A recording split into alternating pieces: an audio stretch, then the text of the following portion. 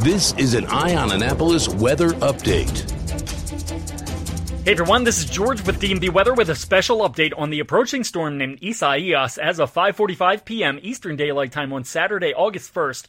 All current models, maps, steering currents, etc. point to a moderate to strong tropical storm moving over some portion of the DMV region sometime early next week, likely on Tuesday, maybe starting early morning and moving through quickly during the daylight hours. Where exactly the center of Isaias moves through is definitely still an unknown, but at this point we're thinking somewhere between maybe Ocean City, Maryland and Easton, Maryland. Of course, that's subject to change, so stay tuned for additional updates, but the expectation as of this evening is for some impact of heavy rains and very gusty, potentially damaging winds for the area with a bit of a storm surge threat as well for areas along the Chesapeake Bay, Potomac River, many other rivers in the region, and of course the beaches of Virginia, Maryland, and Delaware. While the exact track is still a bit of an unknown, definitely start to consider some plans now to make adjustments to travel and beach schedules, get boats out of the water, etc. to prepare for this storm's potential arrival in the next 48 to 72 hours.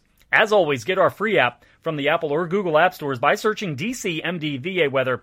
Follow us on Facebook and Twitter, and use our website at dmvweather.com so you can always stay weather informed. And if you have not done so already, be sure to enter our hurricane forecast contest on our Facebook page for a chance to win an Amazon gift card. We have already had around 125 to maybe 150 entries since just 9 a.m. yesterday, but hurry as the deadline to enter is 8 a.m. tomorrow.